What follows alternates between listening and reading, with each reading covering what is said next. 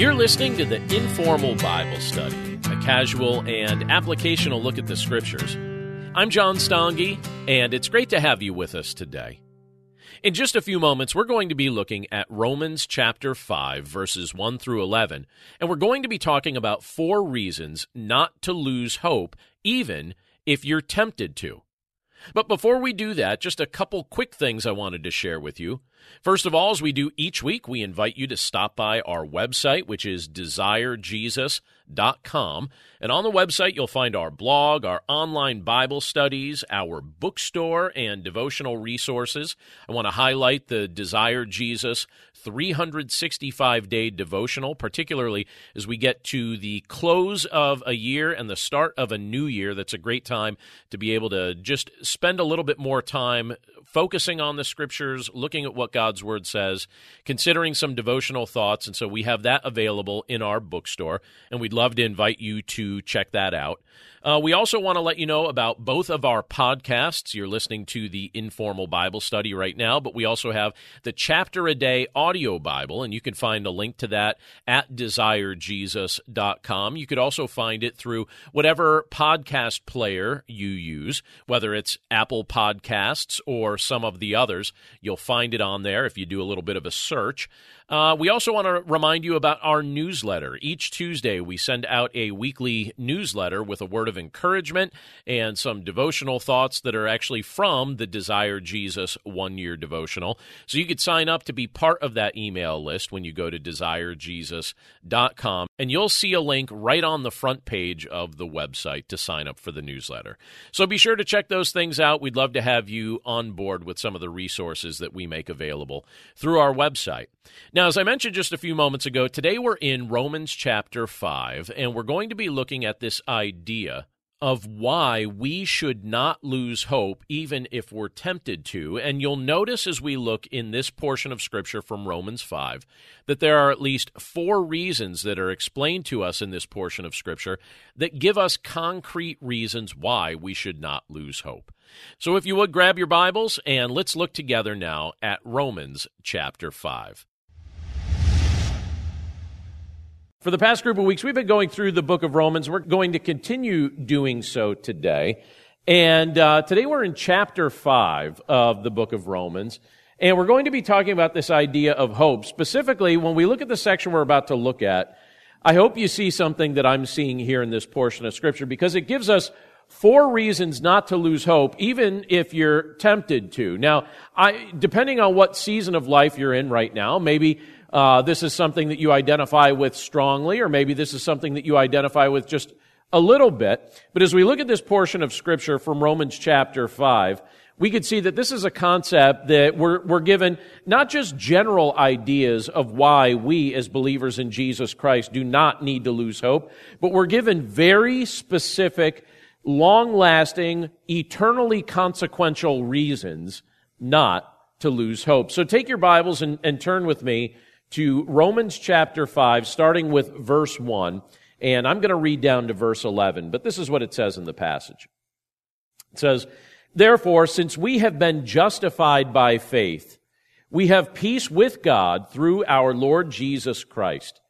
Through him we have also obtained access by faith into this grace in which we stand, and we rejoice in hope of the glory of God. Not only that, but we rejoice in our sufferings, knowing that suffering produces endurance, and endurance produces character, and character produces hope. And hope does not put us to shame, because God's love has been poured into our hearts through the Holy Spirit who has been given to us. For while we were still weak, at the right time, Christ died for the ungodly. For one will scarcely die for a righteous person, though perhaps for a good person one would dare even to die. But God shows his love for us in that while we were still sinners, Christ died for us. Since therefore we have now been justified by his blood, much more shall we be saved by him from the wrath of God. For if while we were enemies we were reconciled to God by the death of his Son, much more, now that we are reconciled, shall we be saved by his life. More than that, we also rejoice in God through our Lord Jesus Christ, through whom we have now received reconciliation. Let's pray. Lord, we thank you for your word, and we thank you for the privilege that it is to be able to read it together today and to think about these things that you've communicated to us in it. And Lord, by your grace, we pray that you'd help us to apply these truths to our lives. We pray that our minds and our hearts would be open to these things that you bring up in this portion of Scripture through the Apostle Paul's writing, communicating to our minds and to our hearts aspects of work that you accomplish on our behalf. So, Lord, we're grateful that we have the privilege to be able to look at these things together today. And we pray, Lord, that you'd work in our minds and that you'd work in our hearts to understand these things and apply these things in every context of life that we find ourselves in. We're grateful for this all, and we pray this all in Jesus' name. Amen. I've mentioned this before, but I'll mention this again because there's something I want to say about it. I'm a big fan of multiple genres of music. So when somebody asks me, what's your favorite kind of music, that could change very easily on a given day. In fact, at this point, I don't really have an answer for that because I like multiple genres. And there was a song that was released some years ago. I don't remember exactly how long ago it was released. But the song speaks about being stuck in a moment. You know, that's the concept of the song. That's the theme of the song. It speaks about being stuck in a moment. And I imagine that that's probably a concept that most of us can identify with to some degree, because sometimes, depending on our circumstances can start to feel all-consuming to the point that it's hard to see beyond them. You know, it's difficult to see beyond circumstances once they kind of take that all-consuming point or focus in our lives, and so we get stuck in a moment. You know, instead of seeing what's further up ahead, we struggle to see much further beyond the four walls that surround us. And when we experience seasons like that, and probably to some degree all of us have experienced seasons like that, I think it can become rather easy to become discouraged. And I think it can be rather easy to become depressed when we get stuck in a moment like that. I think in those moments we might even be tempted to lose hope. Now, there's another song that I heard years ago. I think I first heard it in college. And the premise of the song, and I know it was being said in a sarcastic way, but it was kind of comedic in a sense. But the premise of the song, or the theme of the song, was, since I gave up hope, I feel a lot better. That's what the singer said. He's like, since I gave up hope, I feel a lot better. And he was saying it sarcastically. It was actually a Christian singer that said it. And he was just joking about it.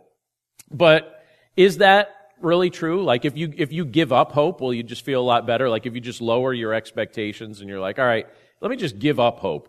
And then that way I can't be disappointed, right? Wouldn't that be like a way maybe we could protect our hearts from pain? You know, just give up hope. Then maybe you don't feel all that disappointed. Should we give up hope? Obviously, I don't think so. And when we look at this portion of Scripture, I think it confirms to us reasons why that's the case. So when we read the counsel found in a portion of Scripture like this, we can see that the Lord desires that we experience not just a wishful thought toward the future, but a genuine hope. He wants us to be hopeful people.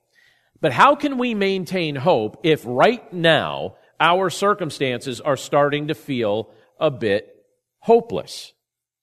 I think there's an answer to that. I think there's multiple answers to that given to us in Romans chapter 5 here. And I think when you look at this scripture, we can see at least 4 significant reasons why we shouldn't lose hope, even if we're tempted to. And the first is this: we can have peace with God. So think about what that means for just a second. If I say to you that you can have peace with God, what would you think that would mean? Let me reread verse 1. It says, therefore, since we have been justified by faith, we have peace with God through our Lord Jesus Christ. Now, before we dig into exactly what's being said there, I want to share something from my recent experience that I think speaks to an issue like this. When somebody offends you, and there's probably somebody in the course of your life that's offended you. There's probably many people over the course of your life who have offended you. But when someone offends you, how long do you hold on to the offense? And I bring that up because not long ago, someone that I've known for many years did something that directly impacted me, and it actually offended me. And when I'm hurt, so in that context, I was hurt. And when I'm hurting, it's very easy for me to become a bit defensive. It's very easy for me to become protective of my heart in an attempt to try and prevent myself from getting hurt even further. And I think it's a little too easy for me to hold a grudge. I don't think in general I'm a grudge holder, but I think sometimes in moments like that, I think, it's still pretty easy to hold a grudge, which unfortunately could do damage to a relationship. It could sever a friendship. It's not unhealthy. It's not healthy. It's very unhealthy, and it's not something that we want to adopt in our lives. And so, as this was going on, the Holy Spirit made it clear to me that I was holding on to anger in an unhealthy way. And I was mostly internalizing it. And when He convicted my heart of this, one of the things that He also convicted me to do was to pray for the person who had offended me every day, to make it part of my daily pattern to pray for that person. And so I began praying for that person every day, believing that this is what the Lord wanted me to do. And in the process, what I began to notice was my anger started to melt away, and I began rooting for that person, another brother in Christ, to do well. I was rooting for him. I was praying for him. I felt emotionally and spiritually invested in his well-being, and I watched the Lord allow my anger to subside and return to a loving perspective. Now, it's one thing to experience conflict with a family member or a friend. And we probably, again, at any of us, almost at any season of life that you're in, you can identify with that idea of what it feels like to be in conflict with somebody.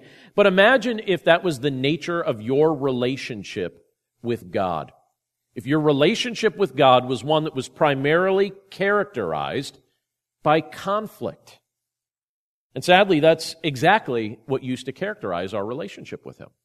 This idea of being in conflict with God, or in hostility, or separation. But then you look at a portion of Scripture like this, and this portion of Scripture tells us that can all be different. Instead of living in conflict with God, we're offered the privilege to be at peace with God, to experience peace from God. And here in Romans chapter 5, verse 1, Paul tells us that this peace it's been secured for us through Jesus Christ. Meaning, the moment we place our trust in Jesus Christ, we experience peace with God. The hostility is eradicated. The separation ends. We experience peace with God. And living at peace with God is one of the greatest privileges that we experience as believers in Jesus Christ. It's also something that I think we should remind ourselves of quite regularly.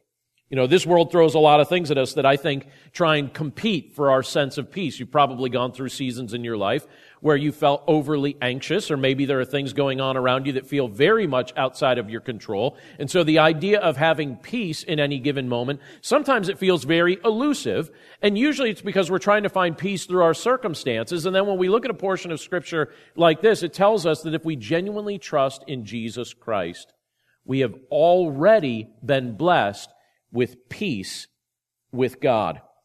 Something that I believe we should remind our hearts of regularly. This is something that's been secured for us by Jesus Christ. And that being the case, we don't need to lose hope. We don't need to be hopeless people. We can be hopeful people, no matter what we may experience in this world. Because the peace that God graciously offers His children, it's not something that's going to go away. It's not something that He offers for a moment and then rescinds. And likewise, because that's something that He offers us, it's not anchored in our circumstances, and it's not anchored in our abilities, and it's not anchored in whether or not we deserved it to begin with, He reminds us that we can therefore rejoice in Him in all circumstances.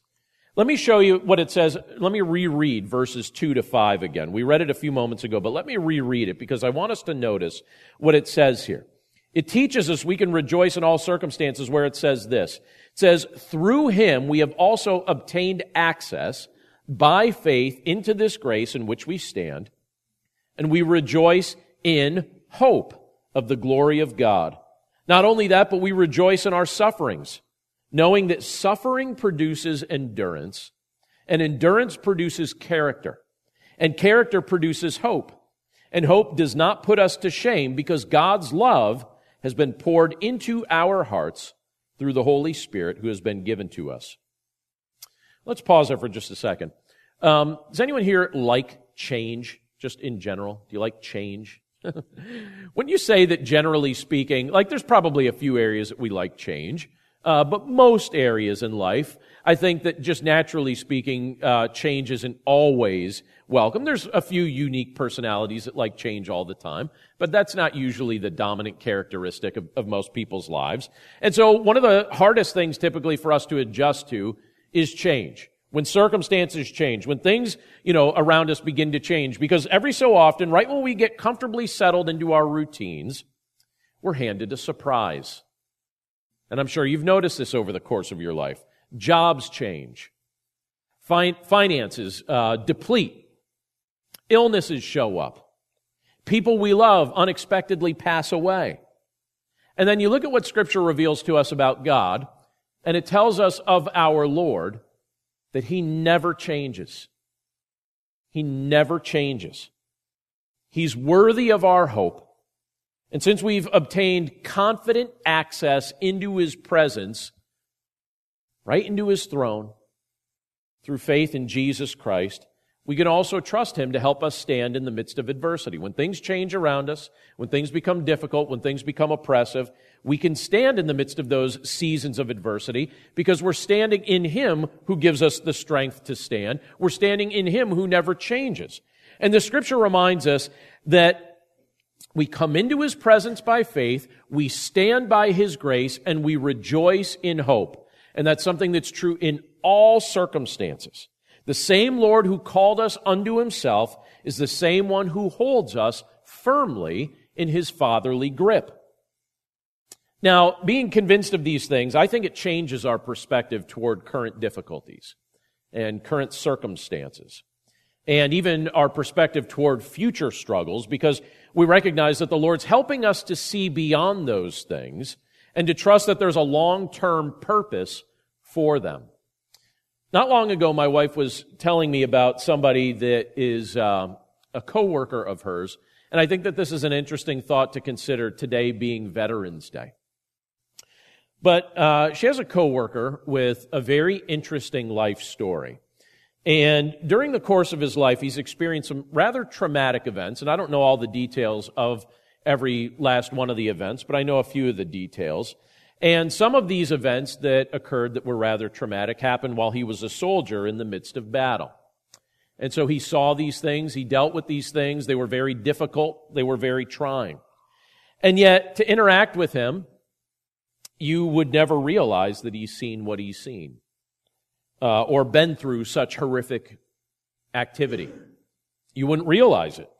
And he's been actually interviewed multiple times by people who study post-traumatic stress because they're intensely curious about why he's so well adjusted and why he's so at peace after the things that he's seen. And they know the details about what he's seen. And he jokes about the fact that they just don't seem to want to accept his answer, but the answer he gives to them is the same one every time he's been asked to participate in one of these studies. And his answer to them has been that he has learned how to rejoice in suffering because his hope is anchored in Christ. He's learned how to rejoice in suffering because his hope is anchored in Christ. And he says every time he's been interviewed for one of these things, he always shares that information. And they're like, okay, yeah, but tell us what really helped. You know, what's really helping you deal with adversity? What's really helping you deal with these traumatic events? And he's like, that's really what's helping me.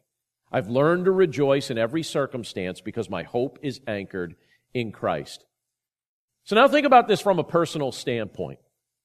Because if you've trusted in Jesus Christ, Scripture makes it abundantly clear that you are a child of God. You're not somebody that's out on the outside. You're not somebody that's just at a distance from God. You're a child of God. And if you're a child of God, your hope, my hope, should be anchored in Christ. And if our hope is anchored in Christ, we can rejoice in our sufferings. And when you look at what the Lord does through suffering, you begin to realize that our suffering has a purpose. If you're currently going through a season of suffering right now, don't waste it. Rejoice in it, because God is doing something good in you and through you, and even for you in the midst of it. Because when you look at what the Lord does through our suffering, one of the things that He does for us is He uses it in this process of sanctifying us. You and I are going through a process right now where the Lord is seeking to produce more and more holiness in our lives. He already sees us as holy in His eyes. But right now, He's teaching us more about holiness. And a lot of times, the way that teaching comes to us is through adversity. So He's actually sanctifying you in the midst of it. He's producing holiness in your day-to-day life. He's orchestrating your sanctification. He's using your suffering to teach you to endure. When you look at what the Apostle Paul says in these verses, the Lord's teaching you to endure through your suffering. He's using your endurance to make you a person of character. And He's using your character to produce a deeper sense of hope in Him. And He makes it clear all throughout His Word that He's not going to disappoint you. So you see holiness and endurance and character and hope all being byproduct of difficulty or suffering or adversity, and the Lord bringing good out of what from a worldly perspective seems difficult or unfortunate. And in fact, as added confirmation that our hope in the Lord is not misplaced, when you look at this portion of Scripture, it also tells us that the Lord has given us His Holy Spirit to live within us. And what's the Holy Spirit doing within us? As He lives within you, as He lives within me, what's He doing? Well, He's quietly and confidently assuring our hearts that the gospel is true. He's quietly and confidently assuring us that we're part of the kingdom and the family of God forever through faith in Jesus Christ. And He's also reminding us in our seasons of complacency or in our seasons of uncertainty, He's reminding us of the abiding love of God. And the picture that we're given in this portion of Scripture is that He's doing this like a steady stream of water that never runs dry. And He's pouring the love of God over and over and over into our hearts continually and making us confident that God's love is not conditional or fickle. That's what the Holy Spirit's doing for us. And we're reminded in this context, don't lose hope, because we have the continual assurance of the presence of God with us and the work of God in us and through us. Something else that we could see that this portion of Scripture brings out that I want us to notice is this. We could also be confident of God's love. Look again at verse 6 down to verse 8. It says, "For while we were still weak, at the right time, Christ died for the ungodly. For one will scarcely die for a righteous person, though perhaps for a good person one would dare even to die. But God shows His love for us in that while we were still sinners, Christ died for us." What's the most consequential thing that anyone's ever done for you?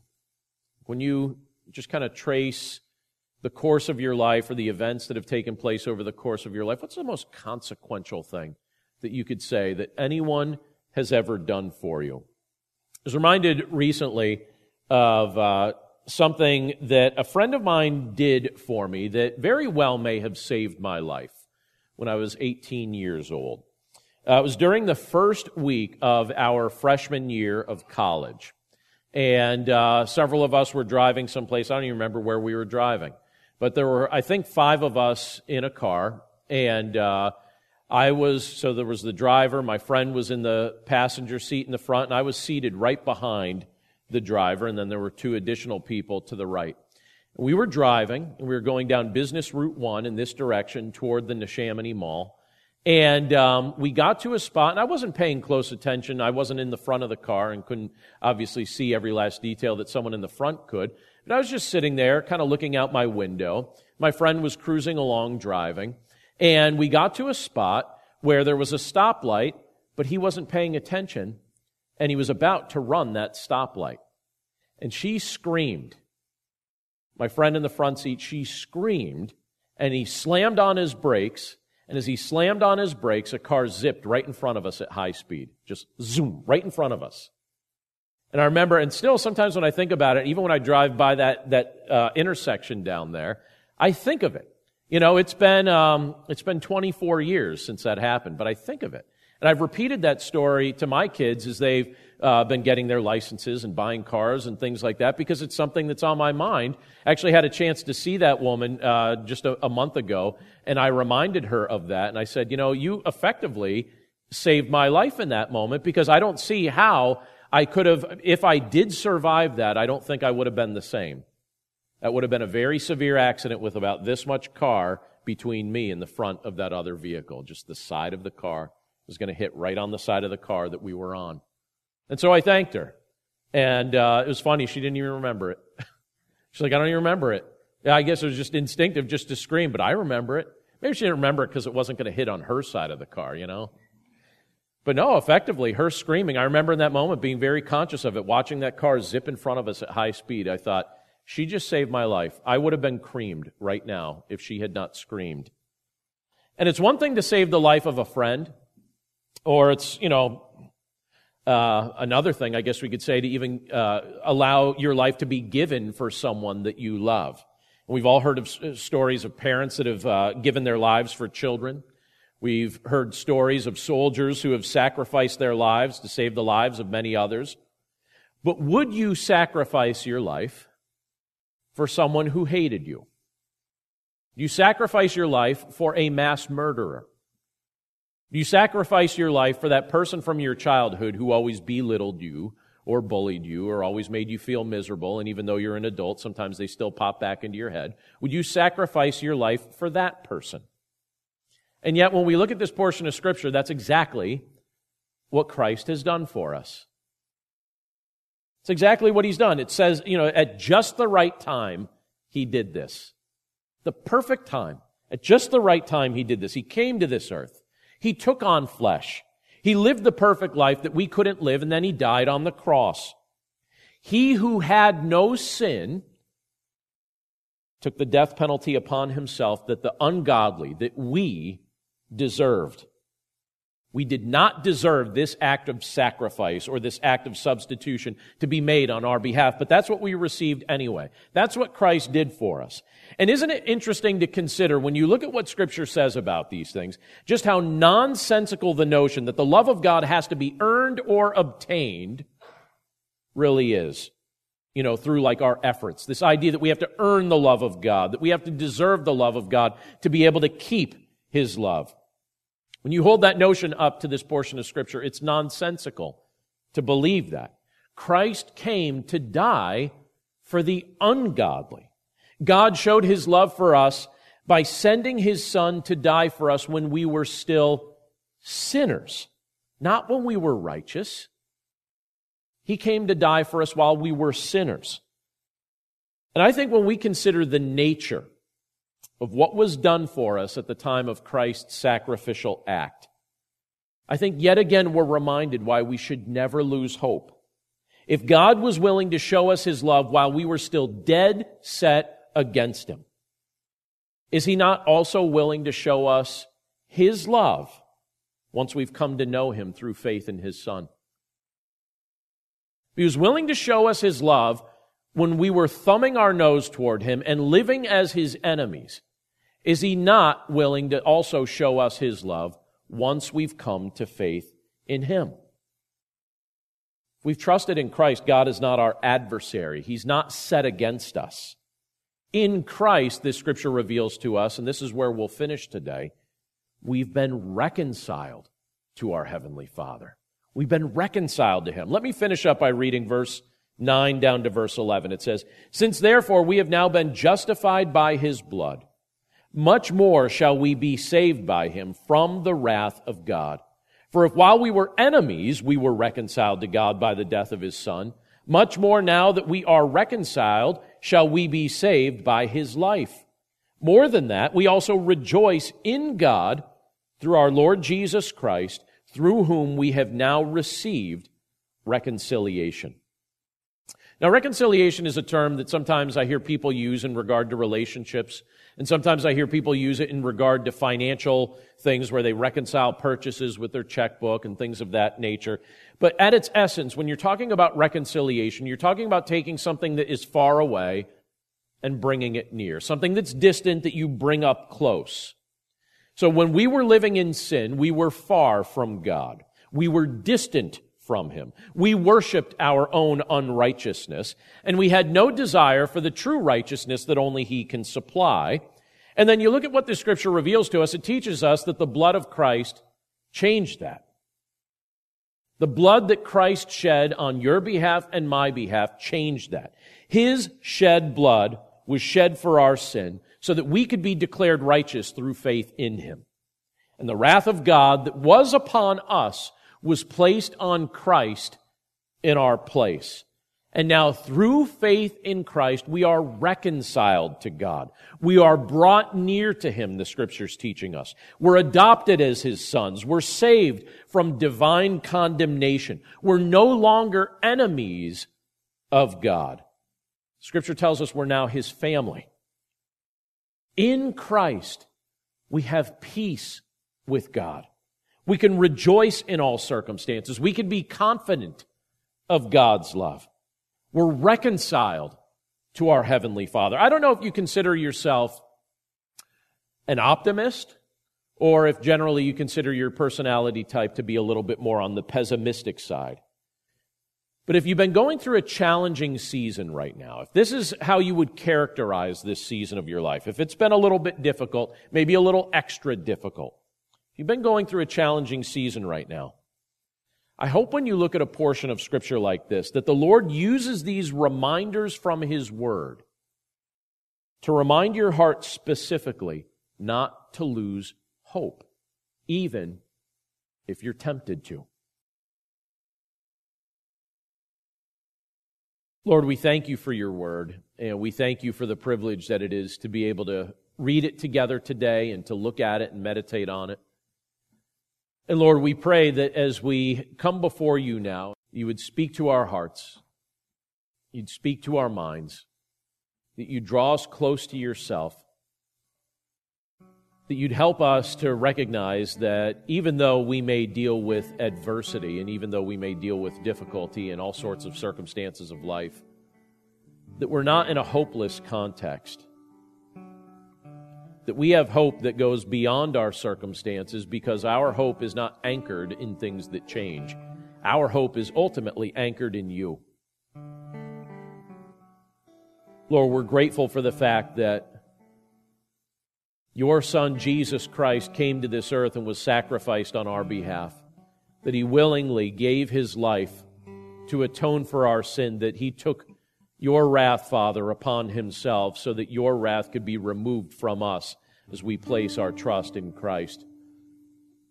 And Lord, we're grateful that we've been given a reminder of this substitutionary sacrifice, that when we partake of communion, as we partake of the bread together, we can be reminded of the fact that Christ's body was given for us. As we drink the juice together, we can be reminded of His blood that was shed for us.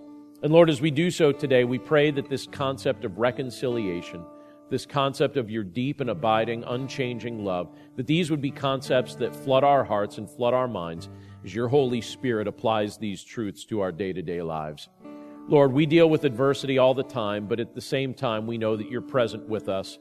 And so, Lord, whatever we face today, whatever we face this coming week, whatever we face in coming days, things that we can't predict or even foresee, we know, Lord, that ultimately, You don't allow a single thing to come into our lives that isn't for Your glory and for our good.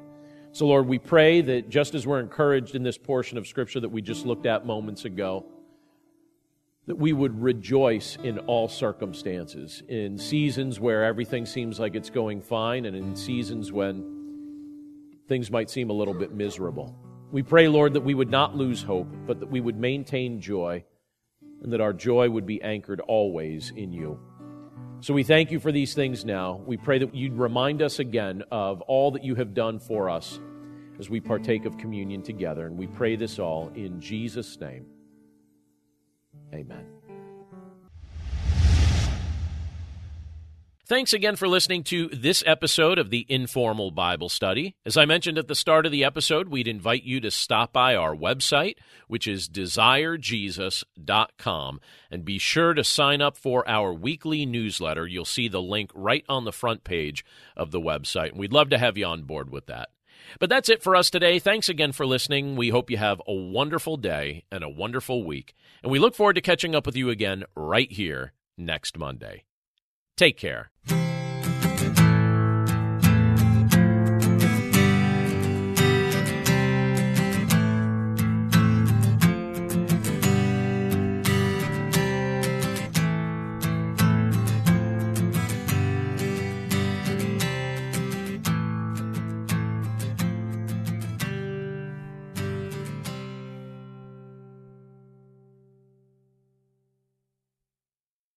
Hey there, it's Nicole Eunice from the How to Study the Bible podcast, and I'd love to invite you to join us as we weekly discover a passage of God's Word together.